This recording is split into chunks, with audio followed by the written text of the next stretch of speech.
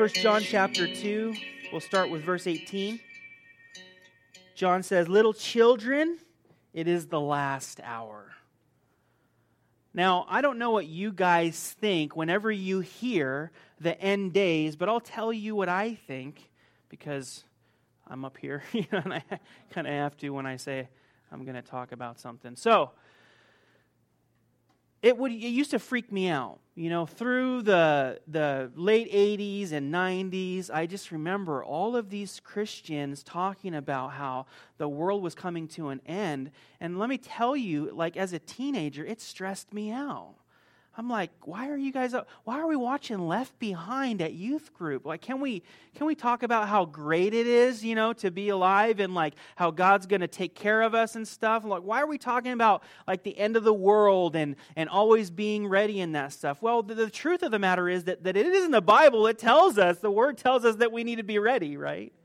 But at the same time, I believe, especially now as a pastor, that there has to be a balance where there's a joy in the day of today that God gave us, but there's also an expectation of what's to come.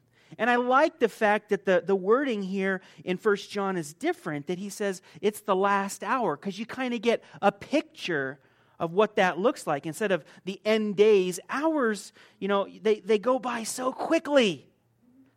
And when we say the last days, it seems like, when is it going to happen? When is it coming? When is the last day? But when we're talking about hours, and he says the last hour, I think it is a little bit more descriptive for us. Think of a day of 24 hours, and think that you have something coming up. In 24 hours, you're going to go on a trip, you're going to have an exam, or you're getting ready to do something big that you've never done before. How does that last 24 hours play out? I'll tell you how it usually plays out for me. I have to start getting ready as soon as possible because I hate feeling all stressed out at the last minute. But no matter how prepared I am, this is just me, I don't know how it is for you guys, no matter how prepared I am or how much time I've spent, when it gets down to the last hour, I'm just like, a little anxious. Oh man, here it's coming. I've done my homework. I did my deeds. I'm ready, but it's coming. Am I ready? But we can be prepared for the last hour.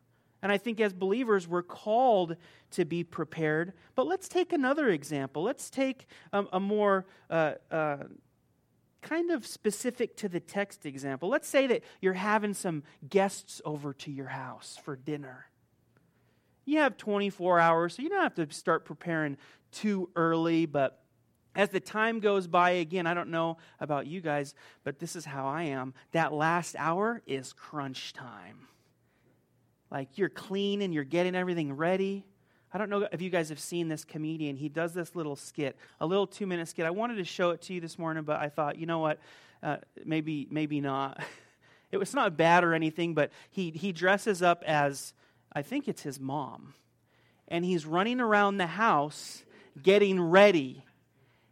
And it's basically just total mayhem. He's just screaming at the top of his lungs, we need more bird feeders in the windows. Put bird feeders in every window. Put some shells on the doorknobs. Make sure everything's in. He's trying to vacuum and he sucks up a towel and he's just going crazy. And he starts looking for his siblings or his kids, to help him, and he's just turning around in circles.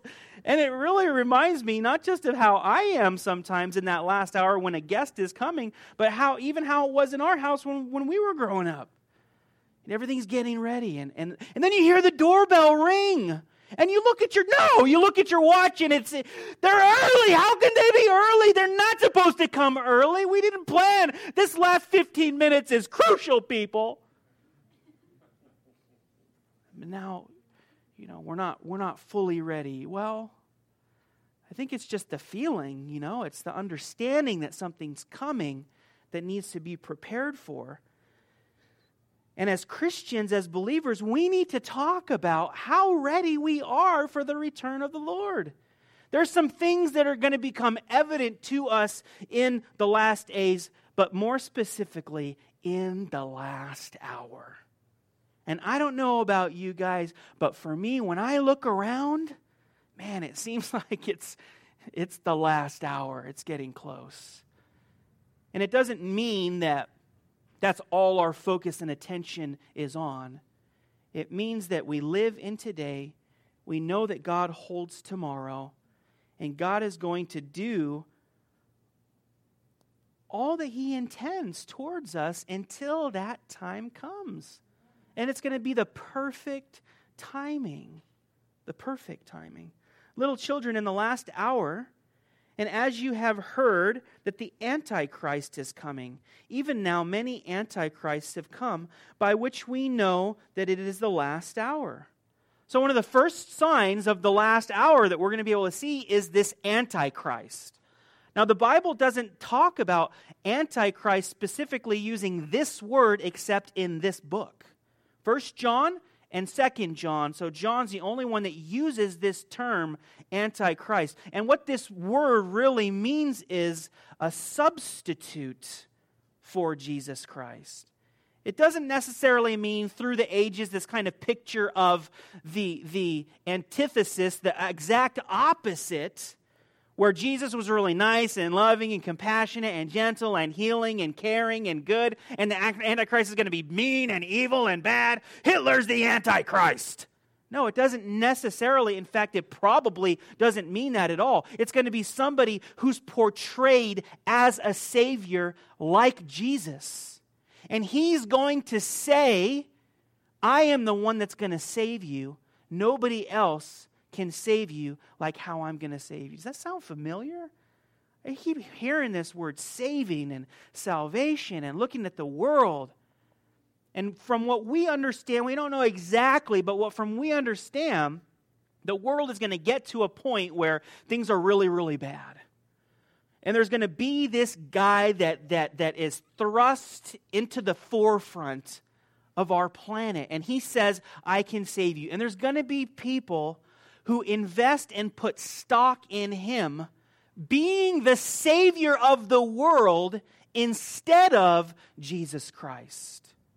That's what the Antichrist looks like. And for us as believers, this is what we need to understand, especially in the kind of political climate we're in right now. There's no man that can save us, period. So forget about it. Forget about the arguments and who and if he was running and if she. It doesn't matter. There's nobody that can take the place of Jesus Christ, and this planet is not supposed to be eternal. God is going to take care of business. He's going to start over, and you and I, as the bride of Christ, are going to be in the new heavens and the new earth because He's our Savior. As much as we want the world to last forever, as much as we want America to be the greatest country for all eternity, it's not. It's not. I'm going to vote for Hillary just to expedite the process. I really didn't want to say that, but Jesus, come quickly, Hillary. Thank you, Jesus. It's going to be soon. We know it. There's nobody that's going to take the place of Jesus Christ. And there's a spirit of the Antichrist that is in existence now, today, that we can see, that isn't personified in a man yet. Ultimately, it's going to be, but it's being shown as a mentality, as a thought process. Where there's people who are going to say, this is our Savior. This is what's going to save us. This is what's going to help us. How timely is God's Word? Like, we didn't pick this topic this morning. God picked it for us. He said, yeah, you guys are going to be in 1 John chapter 2 and talk about how, don't worry about the things that are happening right now, that everybody's freaked out and mad about and upset. What's going to happen? This is it. Be thankful that we are the bride of Christ, being prepared for eternity. And come to terms with the fact that we don't live in a place that is made to be eternal, that was intended to be eternal. In some senses, yes, you and I, God intended for us to be eternal. But the earth has been given over to sin in such a way that God, I want to start over with you. Be with you, and your presence be the light that illuminates the world. There's no sun or moon anymore, because the glory of God is what brings the light for his people in the new heaven and the new earth. You've heard that the Antichrist is coming. Even now, many Antichrists have come, by which we know that it is the last hour. They went out from us, but they were not of us. For if they had been of us, they would have continued with us. But they went out that they might be made manifest that none of them were of us. We're talking about a third kind of Antichrist. The first one was the person. Some people also believe a governmental system that does exalt one person as the Antichrist. The second is the spirit of the Antichrist, where people are influenced and motivated to looking at something or somebody, particularly anybody, who can be a savior for them instead of looking to Jesus Christ to be their savior. And then the third one specifically is talking about in the church. People who have left the church because they reject Jesus Christ as the Christ, as the Messiah. He said there's going to come a time, or there is going to be people who leave, but don't worry, because if they go out from us, then they were never a part of us in the first place. How can you taste the goodness of God? Experience who he is. Have him reveal himself to you and decide one day that he's not the Jesus. He's not the Christ. It's not possible. So if that is the case, probably what happened is you were never saved in the first place. You were never given over to him. You were never submitted to him at first. This is the thing that kind of grinds our gears a little bit as the church. Because we can look at the world and shake our heads and laugh sometimes and say, you guys don't know, you don't get it. We want to help you, we want to tell you. But when things happen in the church, we get all, frustrated and bent out of shape. Well, how come that person left? How come that person did this? How come that person did that? Listen, Jesus gives an example, an illustration of a man who has a garden or a field, and during the night the enemy comes and plants seeds along with the wheat. And in the morning the servants say, hey, your enemy came during the night and planted these weeds. What should we do? You want us to go pick them all out? And he says, no, let them grow together. And then when the time comes, we'll harvest and we'll separate and put in the storehouses the good grain, and we'll cast the weeds into the fire. Sometimes I talk to pastors and I think that they feel like the church is supposed to be perfect, one, and that nobody's allowed to come into the church who's not a genuine believer, which I think is absolutely false. Come. But you have to come to the place where you make that decision and say, Jesus is my Lord. Jesus is my Messiah. However long that takes. The focus and our heart being the underlying, current of the book of 1 John that we've seen is love, loving people. I've heard people actually say before, this person's doing this and he's doing that, and I don't even know if he's even saved. Shut your mouth. It's none of your business what you think about that person, if they're going to heaven or hell or not. You know why? Because there's one righteous judge. And what your job is to love him. To love that person, hopefully to the point where it's so powerful to them that they become a believer and or become part of the kingdom of God. Could you imagine what the disciples thought about Judas? After the fact? Jesus, you let this guy hang out with us? You knew he was stealing from us and you let him stay? You knew what his heart was. Jesus knew Judas perfectly. And he never said a word. What did he do? What did Jesus do to Judas? He washed his feet. He washed his stinking feet. Literally, because that's why you wash feet, because they're stinking. But if I can identify or not whether that person's a real believer, then I'll decide whether I want to wash their feet or not. right? Yeah, they've been an example to me that they love the Lord, so I'll give them time to serve them and to love them and to bless them. Really? Because that's what the example Jesus gave us to do, right? So don't waste your time with people that you don't like or you don't think are going to heaven.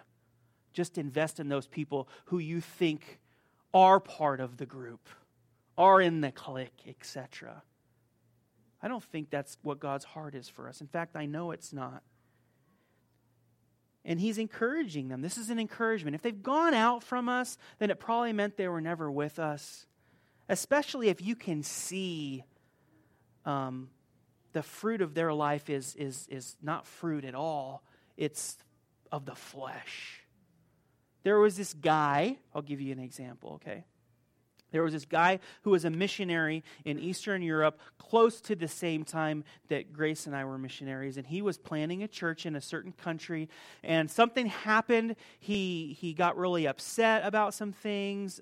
He started to buy into some really wacky, weird theology, and then he just decided, I'm just going to separate myself. I don't care about you guys. I don't care what you say. I'm going to do my own thing, and he left, and then he hopped around to different institutionalized religions. I think he became Catholic for a while. He became Anglican for a while. And he just is hopping around to the point where he's like, you know what? I don't know what I believe. I don't care about Jesus, or I don't care about this. This guy was a missionary. He went to Bible college. He studied the Bible. Now, you know what he does? He has an internet show called Drunk Theology or something like that. And him and another guy drink to the point of getting drunk and record themselves making fun of Christians and the things that they believe. Do you know what that is? Antichrist. Antichrist.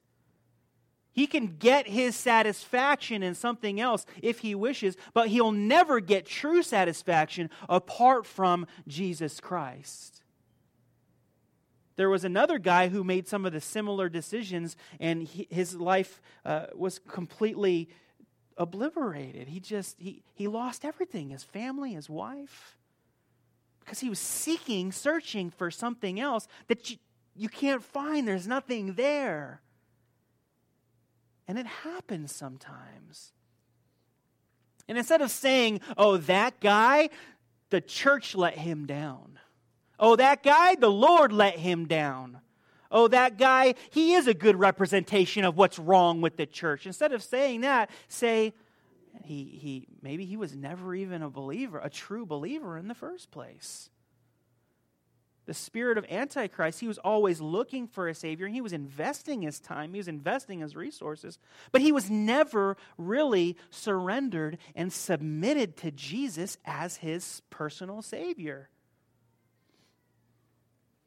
They would have continued with us, but they went out that they might be made manifest, that none of them were with us. But you have an anointing from the Holy One, and you know all things. I have not written to you because you do not know the truth, but because you know it, and that no lie is of the truth. John's emphasizing the fact that we have the Holy Spirit, that we have an anointing and a calling that God is going to preserve and continue into the future for us. You know the truth, and no lie is of the truth. Who is a liar? But he who denies that Jesus is the Christ. He is Antichrist, who denies the Father and the Son. Whoever denies the Son does not have the Father either. He who acknowledges the Son has the Father also. There's your definition of Antichrist. If you'd like to have one, you can underline it. He is Antichrist who denies the Father and the Son. Who is a liar? But he who denies that Jesus is the Christ. That is the spirit of the Antichrist. That somebody else can give or bring salvation. Nobody can. No fluffy talk show host, no book about self-help that you can read. Nothing is able to bring salvation and satisfaction like Jesus Christ, Him alone. And anybody who denies Jesus also denies the Father. And he who denies the Father denies also the Son. let's flip to 2 Thessalonians to give ourselves an even better understanding of what the Antichrist, the person, position looks like. I did say that the word Antichrist is only used in 1 John and 2 John, but the idea of the Antichrist is formed very well in Scripture. In fact, the Old Testament has references to the Antichrist. The Gospels, Jesus makes a reference to the son of perdition, the Antichrist. The epistles, these letters, also make multiple references. We're looking at this other one in 2 Thessalonians. So the idea is very well formed and very well defined. And we're going to look at Paul going into some detail about who this guy is and what he's going to look like. Let's look at chapter 2 of 1 Thessalonians, verse 1. Now, brethren, concerning the coming of our Lord Jesus Christ and our gathering together to him, we ask you not to be soon shaken in mind or troubled, either by spirit or by word or by letter, as if from us, as though the day of Christ had come. There were these people called Gnostics in Gnosticism who were sending letters to the churches trying to pull believers away into a new kind of religion where Jesus wasn't actually the Christ. They were offering something else. And it looked like Christianity, and they wanted their numbers to grow. So what they did is they wrote letters in the names of the apostles and leaders of the early church, Paul and others, trying to get them to come. And he's saying, don't worry, don't be shaken in mind or troubled, either by spirit or by word or by letter, as if from us. This is what he's referencing. As though the day of Christ had come. They were saying that the day of the second coming of Jesus Christ had already happened. In fact, there's a cult right now that's very active, especially on the UNLV campus. I don't think they refer to themselves as the Mother of God. They have a different kind of name that's more official, but it's this Mother of God cult. It's a cult. Make no mistake, where they're trying to get these people to it looks like Christianity. They say they read the Bible. They say they can prove to you these certain things. But when it comes down to it, this is where I got frustrated, because we talked about Scripture back and forth. But then it came down to it when I started talking about the second coming, and this guy said to me, "Oh, Jesus already came." I almost smacked him in the face. I'm like, "What's wrong with you, dude? Do you know what happens if Jesus already came? Do you know the Bible references the second coming of Jesus Christ more than the first? And it happened?" This is what they're telling people.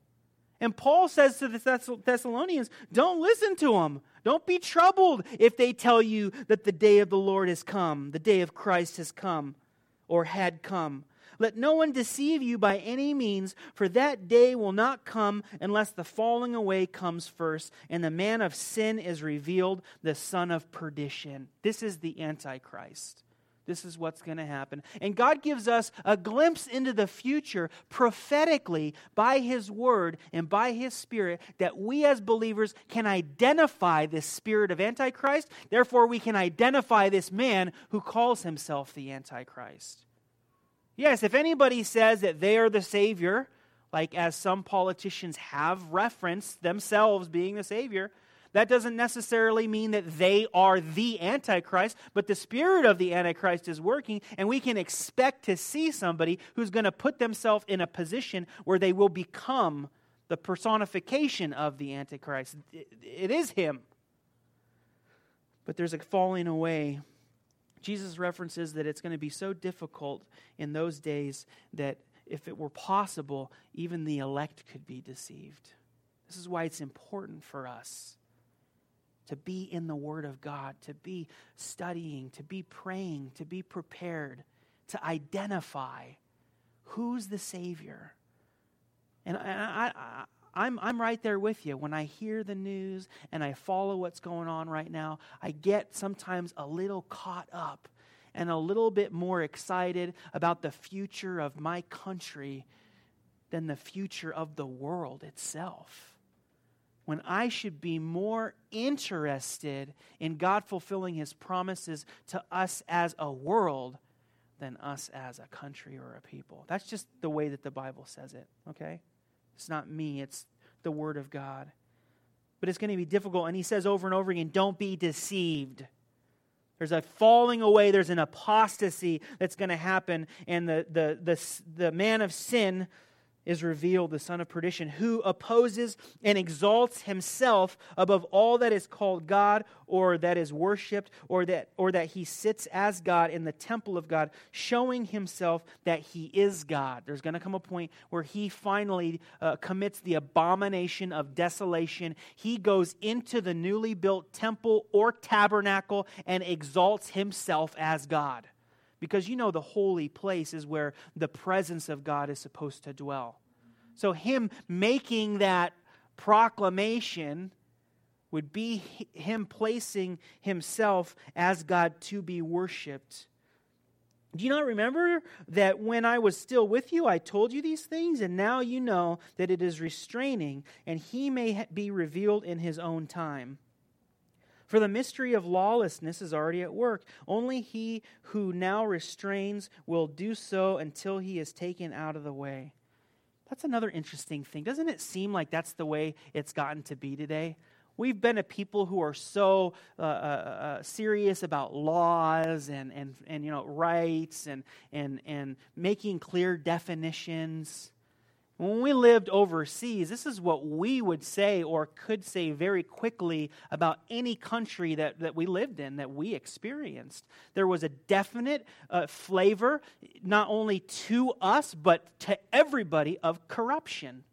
You know, in the sense of political, in the political sense, do you know what corruption looks like in politics? If you could use, yeah, we do know. Not to mention any names. But what would be one word that you could use other than corruption to identify it in politics? Lawlessness. That's what corruption is. It's lawlessness. It's the elite of a country or a people saying, this applies to everybody else but not me. I'm not going to follow the laws, and when I get caught, I'm going to get out of it. I'm not going to be held accountable, and it's lawlessness. This is who Satan himself is. Satan is the lawless one. He says, I will not be bound by what God says I have to do, by the position that God gave me, by the direction that I'm going. He's a lawless one and does what he pleases, just like we see in the earthly example of corruption. Do you not remember when I was still with you, I told you these things? Verse 7, for the mystery of lawlessness is already at work. Only he who now restrains will do so until he is taken out of the way. And then the lawless one will be revealed, whom the Lord will consume with the breath of his mouth and destroy with the brightness of his coming. Hallelujah. Thank you, Jesus. I don't want to preserve corruption. When something's being corrupted, it's falling apart. The coming of the lawless one is according to the working of Satan with all power, signs, and lying wonders, and with all unrighteous deception among those who perish, because they did not receive the love of the truth that they might be saved. Make no mistake, this Antichrist isn't going to be just some politician. There's going to be things happening that are powerful, that people would see as signs and wonders. But what does the word say? They're going to be lying wonders to deceive people. And this is the indicator for us, right?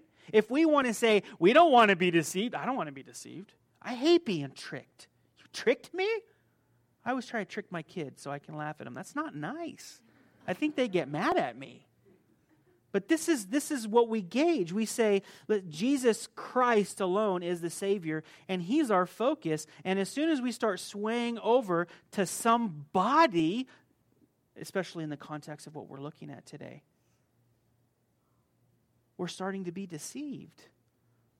Well, this guy, maybe he is who he says he is. Look at, he's doing these miracles. He has great power. These wonders. Lying wonders, and with all unrighteous deception among those who perish because they did not receive the love of the truth that they might be saved. And for this reason, God will send them strong delusion that they should believe the lie, that they all may be condemned who did not believe the truth but had pleasure in unrighteousness. What is this saying about God? This is simply saying that God is allowing them to continue to be deceived. Why? Because the essence of who they are is unrighteous. They have no intention of doing things rightly. They have no intention of being righteous. They are unrighteous, and God says, I'm going to allow you to continue in your position because you are unrighteous people. Does this mean God doesn't love them? No.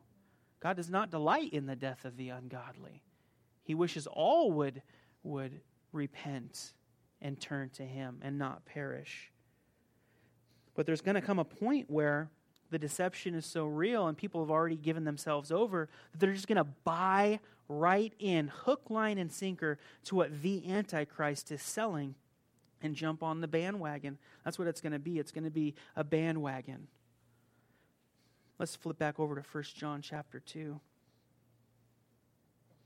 Therefore, let that abide in you which you heard from the beginning. If what you heard from the beginning abides in you, you will abide in the Son and in the Father. And this is the promise that He has promised us, eternal life. So what's the key? What's the instruction? What's the application? How do you not get deceived? Abide. Isn't that a great word? Abide, like Jesus said in John. Abide in the vine. As you abide in me, I abide in the Father, and you will produce much fruit. Abide. So as soon as we're not abiding, what happens? Like we talked about in our fruit study, we stop producing fruit.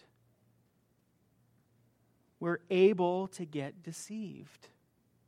It's possible to make bad decisions. In fact, it's more probable that you'll be making bad decisions when you're not abiding than when you are. Abide in me. And abide in what you heard from the beginning. If what you heard from the beginning abides in you. These are the promises. And then also, specifically, the promise is eternal life. Isn't that always the question? Life? What are all those irrational fears of the apocalypse that the world spouts for us?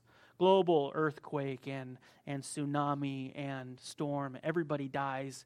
You better learn survival skills so you can hang in there for a little bit longer before you eat each other. That's what they want you to believe. Or global nuclear warfare. And if you're not underground at a certain time and you don't have the stuff stashed up, you're going to be taken out and it's going to be all over for you. That's what the world looks at and is scared by in the apocalypse. But the reality is the apocalypse is the unveiling of the Son, Jesus Christ. They're not going to be happy, but we're going to be happy. We're going to be happy.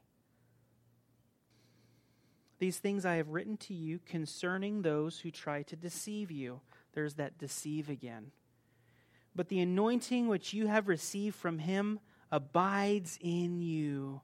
And you do not need that anyone teach you, but as the same anointing teaches you concerning all things, and is true, and is not a lie, and just as it has taught you, you will abide in Him. Now, some people take this verse out of context and try to use it in different ways. What is John specifically talking about? He's talking about the last hour. He's talking about deception. He's talking about abiding in the Lord. And he's reassuring you that if you are abiding in the Lord, you're being taught of the Holy One, the righteous one. He is the one leading you, the Spirit of God. And you don't need another person, namely the Antichrist or the people that have bought into his system, to give you instructions because you've already been given them and you're walking and continuing to walk in them. The only person that we need to receive instruction from. And then lastly, as he closes up, I like this little encouragement at the end. And now, verse 28, little children, abide in him, that when he appears, we may have confidence and not be ashamed before him at his coming. If you know that he is righteous, you know that everyone who practices righteousness is born of him. He reminds them one last time, okay, kids, little children, you guys are going to be all right. Abide in him so that when he appears, you would not be ashamed at his coming. Have you ever experienced that before? You know? Sometimes because I have kind of a more of an open schedule that I can set, sometimes I'll pop in at home. I'll be in the neighborhood, or I'll swing by to say hi to my baby. And thank you, Jesus, for my smoking hot wife. And I pop in, and one of the kids, they're either really happy to see me, Daddy! Oh yeah. Or they're skirting around the corner into the other room. I'm like, oh, something's going on. They're ashamed at my appearing. What's happening? John is instructing them, hey, listen, you guys are to be ready. Jesus is returning. He's coming back. And in being ready, as you're ready, you will not be ashamed at his appearing. Could you imagine if you were doing something in private that you thought nobody else knew about, and then you hear the last trump, bah, bah, bah, bah. Oh man, that would be shameful. That would be shameful to be doing something that you knew that you should not be doing when Jesus Christ himself returned. If you know that he is righteous, you know that everyone who practices righteousness is born of him. What is righteousness? Righteousness is doing the right thing when everybody else is doing the wrong thing. Righteousness is saying, I know that this is the way that the world does things. I know that this is the way even some of people who call themselves Christians do things, but it's not right, and I'm not going to do it. Because God is my Father. And I don't want to be ashamed when he comes back for me. I want to be happy, Daddy. I love that song that we were singing this morning. We welcome you with praise. Will we be the church, part of the capital C church, that when Jesus appears, we begin to welcome him with praise, or we run around the corner in shame? May it not be. And if you're one of those people who don't have a right relationship with God right now, today, don't wait any longer. Today is the day of salvation. And not just salvation for eternity so you get to live forever, but a right relationship with God so you can experience what abundant life is today.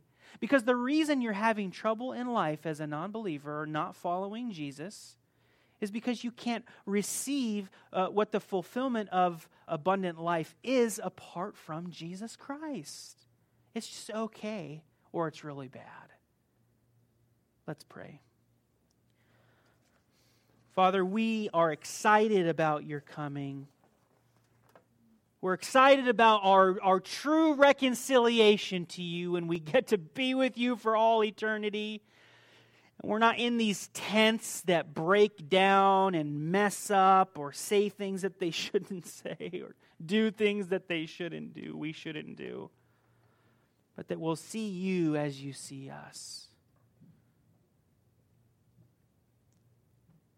We'll receive the fulfillment of what your intention was from the beginning in the Garden of Eden when you created Adam and Eve. Giving us choices,